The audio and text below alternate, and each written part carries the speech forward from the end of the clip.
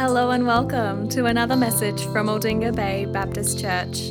If you'd like to find out more about us or what we believe, please visit aldingabaybaptist.org.au. This is a day that has been long awaited by all of us, hasn't it?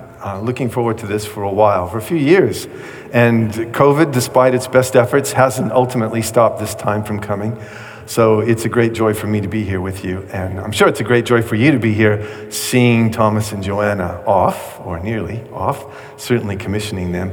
I just want to relieve your minds of one thing straight off. The title, La Grande Commission, the title on the notices this morning, that's simply a nod to the fact that Spanish is going to figure more and more prominently in Thomas and Joanna's life henceforth, filling up more of their headspace and probably even their dreams eventually. And that's all that is. I don't intend to preach this sermon in Spanish. You'll be relieved to know. ¿Está bien, hermano?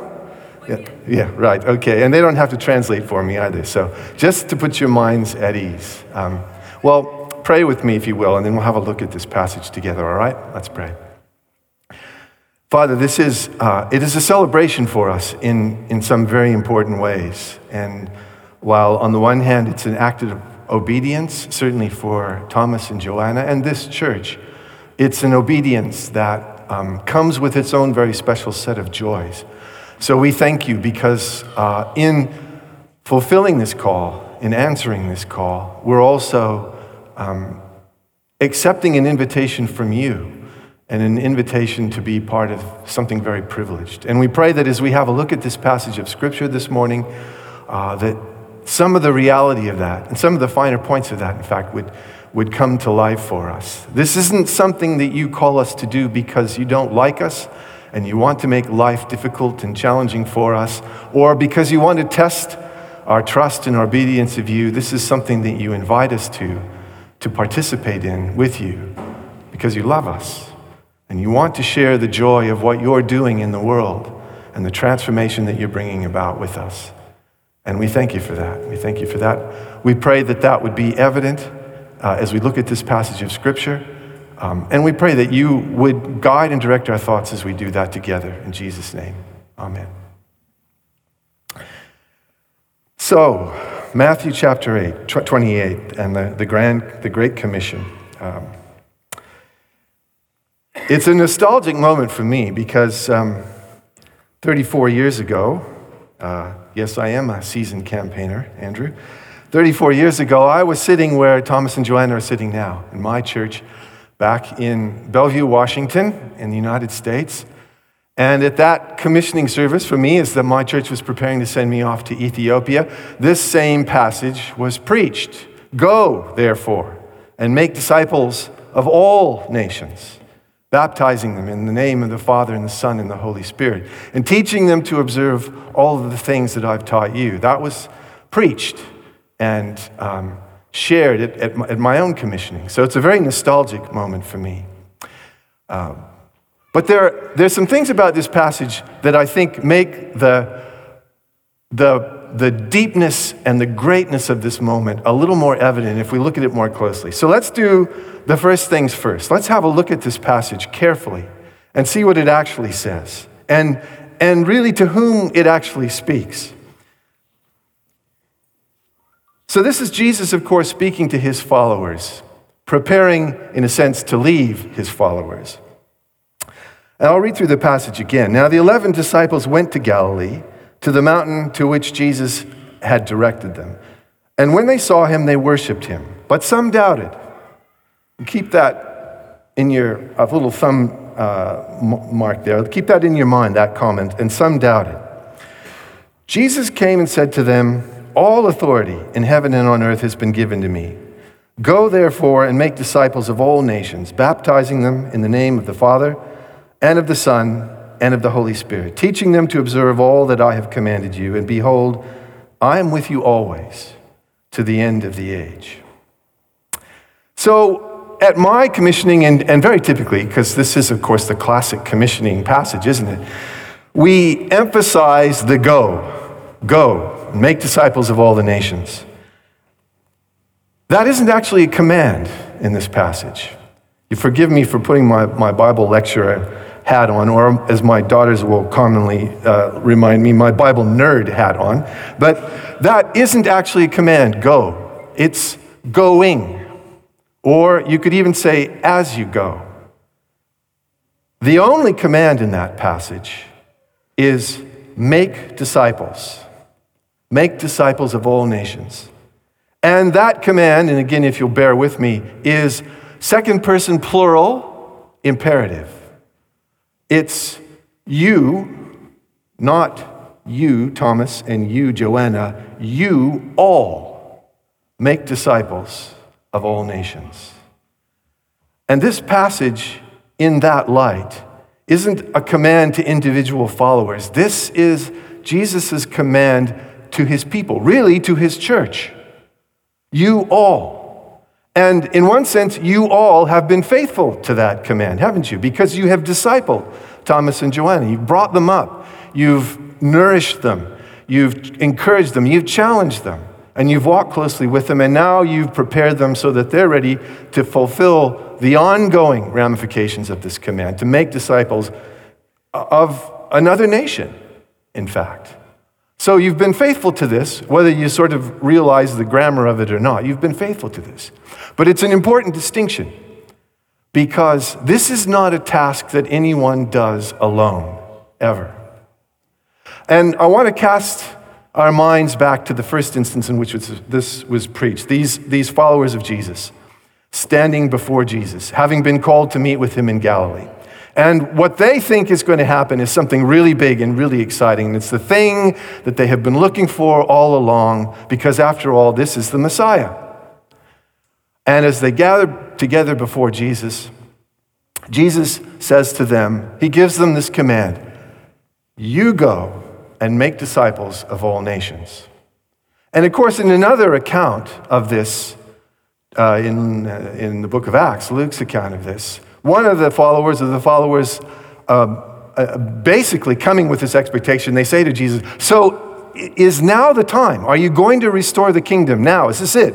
Is it about to happen? They've seen their Messiah, absolutely convinced Jesus is the Messiah. They've seen him executed on a cross, rise from death, and return to them. And now this thing that they have been told for generations the Messiah will do for Israel, he will push the Romans, the hated Romans, out of Israel. He will restore the kingship of Israel to the line of David, and he will give back sovereignty to the people of Israel for their own nation.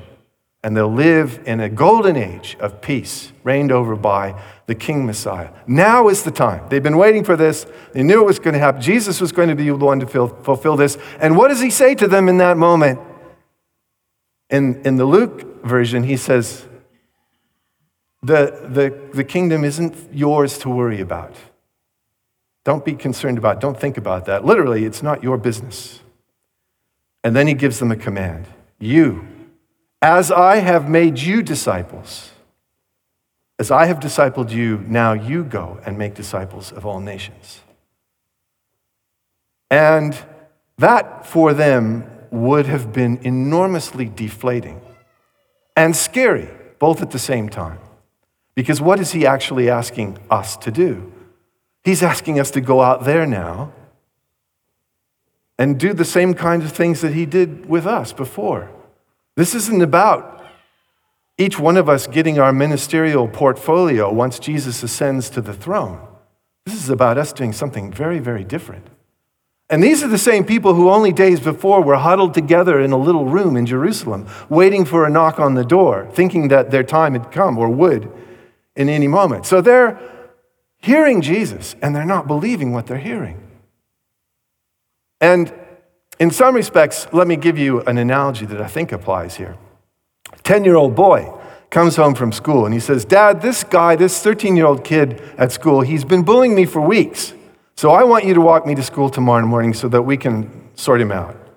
Dad, who's a 6'5" rugby league player with a broken nose, says, yeah, sure, no worries. I'll walk you to school tomorrow. We'll go together. They go off to school, they get there to school in the morning, and sure enough, there's the bully standing at the corner of the school waiting for this poor little kid.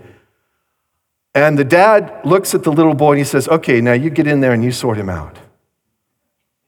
And the little boy is standing there, of course, thinking, well, wait a minute, this is not the way this is supposed to happen. That's exactly how those followers of Jesus felt in that moment. No, this can't be right. But Jesus said, I will be with you. And he gave them that command. And this is the important thing to consider. This is Matthew's account of the story. Matthew is giving this account to the very people who are the proof that this is possible, that what Jesus commanded his followers to do is not only possible, but its ramifications, its implications are almost unimaginable. The people hearing this story from Matthew are the very ones, they're that next generation on, aren't they? They're the ones who have received the word. They have been discipled. They are now the followers of Jesus. And Matthew is saying to them, yes, Matthew was there. He was a witness. In fact, when he says some doubted, you can imagine he may very well have been one of the doubters, hearing what Jesus was telling them to do, thinking, you're telling us to go out there and start preaching? Oh, man. He may very well have been one of the doubters. But what he is saying now to these followers is, whatever we thought, whatever we feared, we did what we were told to do. And guess what? Jesus was with us. He was with us in ways that we never could have imagined.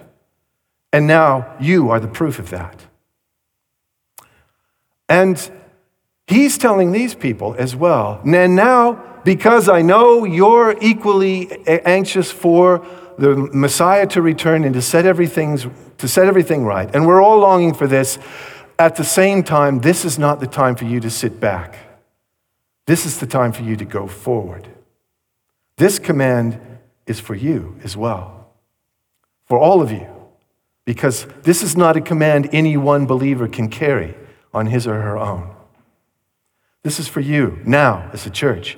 And the beauty of that for us reading this passage and reflecting on that here today is we are the proof, aren't we, of the possibility of this, just as Jesus commanded it. We're here because other people took this, other churches, other fellowships, took this passage seriously. And they discipled the nations. And we are those disciples here now. And it's our turn, right? This passage, this command, is not to an individual believer. It is to the church. It is to you. Today, particularly, it is to you. And Thomas and Joanna are the fruit of your obedience to this command. Well, it's not just a question of the command and the following through of the command, the discipling to Jesus. It's the recognition that what Jesus said at the very end of all of that is probably the most important part of the whole thing. I will be with you. I will be with you, even to the very end. That was the thing that those followers in the first instance really had a hard time getting their head around. And it took them a while, didn't it? And there's no reason that we should find that an easy thing to trust or accept. But it is a necessary thing to trust and accept. We wouldn't be here if that wasn't true. We wouldn't be sending Thomas and Joanna off to do something which is, if you think about it, a little bit counterintuitive. As the world for those disciples in the first instance, as the world for those followers of Jesus who were hearing Matthew give this account in the second instance, and as our world today is a scary place. And it's scarier now than it's been for a long time, isn't it? You don't have to think too hard about the situation of the world to know that what we're sending Thomas and Joanna off into, that big world out there, even specifically Peru, is a bit intimidating. It should be a bit intimidating. But that's why it's critical for us to hold on to this promise of Jesus, which is that he will be with not just Thomas and Joanna, he will be with you as the ones who are called and commanded in this passage to make those disciples. He will be with you. What you're doing today, whether you thought about this or not, and I appreciate Jenny's prayer and even some of the other comments because I think they give us a little hint of this. But what you're doing today is you're tying your future spiritual well-being to a community overseas in a place, in a nation called Peru, that you don't even know, that you haven't met, that you know very little about. But henceforth, your spiritual well-being and life will be directly tied with the spiritual well-being and the life of those people, your missionaries, serving and discipling. If we could see the world on a chart, as I sometimes imagine God sees us, we would see this incredible web network of spiritual links from churches in Australia with churches in Ethiopia, churches in Japan with churches in China. And it would be almost incomprehensible. Only really God can make sense of it. But that's the reality. That's the reality. That's what you are sending Thomas and Joanna off to do. And you're subscribing to a view of reality that is contrary to the one the world wants you to believe. The world wants you to think that, yes, the world is a scary place. Yes, this is a very, very difficult thing to do. In fact, humanly speaking, it's almost senseless. Why would anyone do this? And why would anyone encourage a young couple like Thomas and Joanna to go off and do this sort of thing? That's exactly what the world would like you to think. And it will continue to reinforce that message to you as a church, as long as you're committed to following through with your part of this command and invitation. But that's the world's view. That's not reality. That's not reality. The reality is, at this time, today, as I'm preaching to you, at this time in the history of the world, there are more gospel workers, there are more cross-cultural missionaries serving God globally in the world, and there are more people coming to faith in Christ, becoming his disciples, than at any time in the history of the world. That is true. It's even statistically verifiable, but you'll never hear about that in the news because the world doesn't want you to know that. You will look at Australia as a church where you live and where you have your spiritual roots, and you'll sort of look around and you think, gosh, it's a tough place to be a Christian. Christ is not respected here. And to a certain extent, that's true. But that's not even the whole picture of Australia, but it's certainly not the picture of the world. The picture of the reality, of the spiritual reality of the state of the world is that this is the greatest time of the movement of the gospel ever. And in the 34 odd years that I've been a missionary, that has been exponentially increased, even in that period of time. We went as missionaries to Ethiopia in 1987 to make disciples in Ethiopia. And when we left in 2008, Ethiopia was sending those disciples to the places in the world as missionaries that it would be very difficult for me to go to places like Saudi Arabia and Pakistan and China and so forth. And it's very possible, quite possible and even likely that Thomas and Joanna will have Ethiopian missionaries as their colleagues and their team at some point in their time in Peru. That is reality.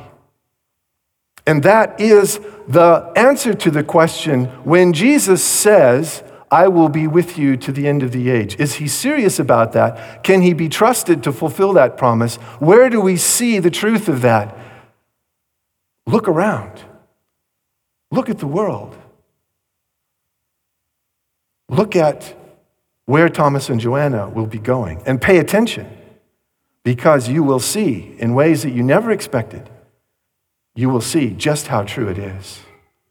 Jesus has never let anyone down who set out to fulfill that promise and fulfill his command to them. And he won't let you down as a church, because his promise there is not just to Thomas and Joanna. His promise is to you as a church. This is your calling. So my invitation to you is when you're tempted, first of all, to look at the world in the light of the world, the way the world wants you to see it itself, step back for a minute and ask yourself the question, is the gospel still alive? Is anything happening? Do people care about God at all? And your initial response, if you're looking around you closely, will probably be, well, I'm not so sure. But don't stop there. You've got a special link now. You've got a sort of a special insight inside the veil of what God is doing in the world. Pay attention to their story, because they will tell you about the spiritual reality of the world going forward that you haven't had access to before, not in such an intimate way. And that is part of the answer that Christ will give you, God will give you, as a fulfillment of your commitment to this command. The world looks like a scary place. It is a scary place. But so much of that upheaval isn't what we take it to be.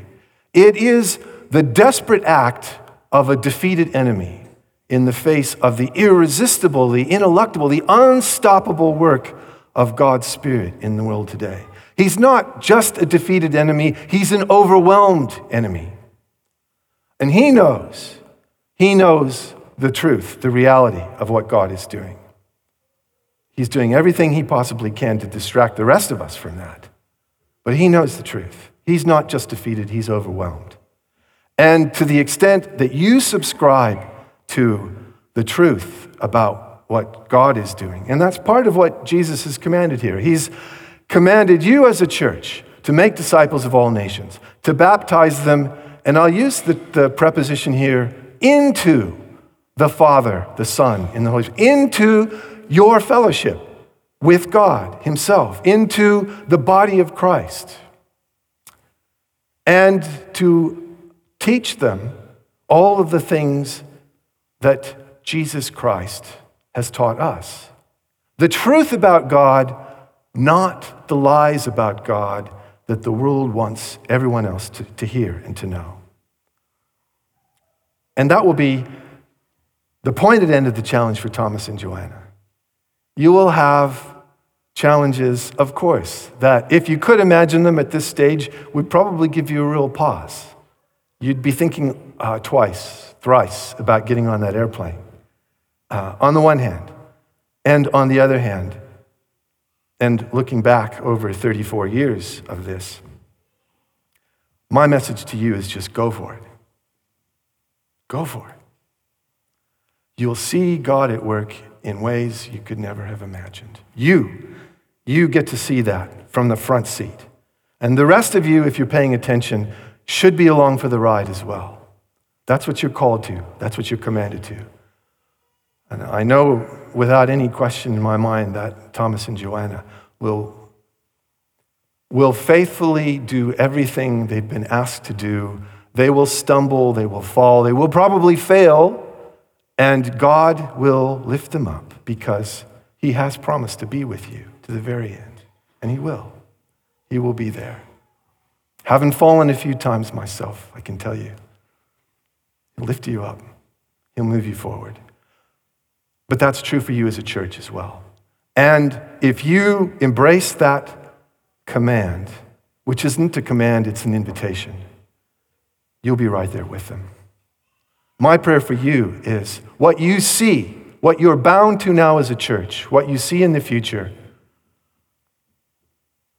and what God will reveal for you, which will be special for you as a congregation because you've answered this call in a very particular way, will mean something to the testimony that you have in this community. You will be the people of hope, and that hope, that Christian hope, is not this vague sort of worldly sense that I hope things will turn out okay, which is really another way of saying, you know what, I'm not sure that they're going to turn out all right at all. But the certainty, the deep conviction that regardless of how they turn out, they make sense. They have a purpose. There is something behind all of this. That's your testimony, and that testimony will be reinforced, and it will be strengthened, and it will be informed. It will be colored and shaped by the commitment that you're making here today. So God bless you for that. He will bless you for that. And I want to pray for you now in closing, all right? Father, we don't take this moment lightly because there are big commitments at work here. Commitments on the part of this church, commitment on the part of Thomas and Joanna. And all of us who love them, we do love them. It would be meaningless for us to call them to this, to support them in this task and encourage them, and if we didn't love and care for them.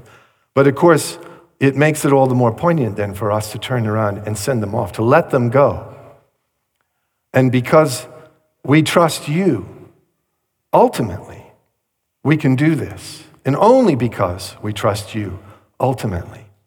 So when you tell us that Christ will be with them to the very end, we remind you of that promise. And when you promise us as his people that you are with us to the very end, we remind you of that promise too. And we ask you to help us see the reality of that and the truth of that played out in the life of this congregation here because of its faithful commitment to you, because of the hope that it has in your purposes, because of the desire that it has to be faithful in all respects in this part of the world. We pray that in your hands, you will make this work in a way that no one could question that it was you, only you. And we thank you for the certainty and the faithfulness and the history that we have to look back on your promises to us to know that this is in fact what you will do. We thank you for that. And we pray that you would give us the faith to see it at work. In Jesus' name, amen.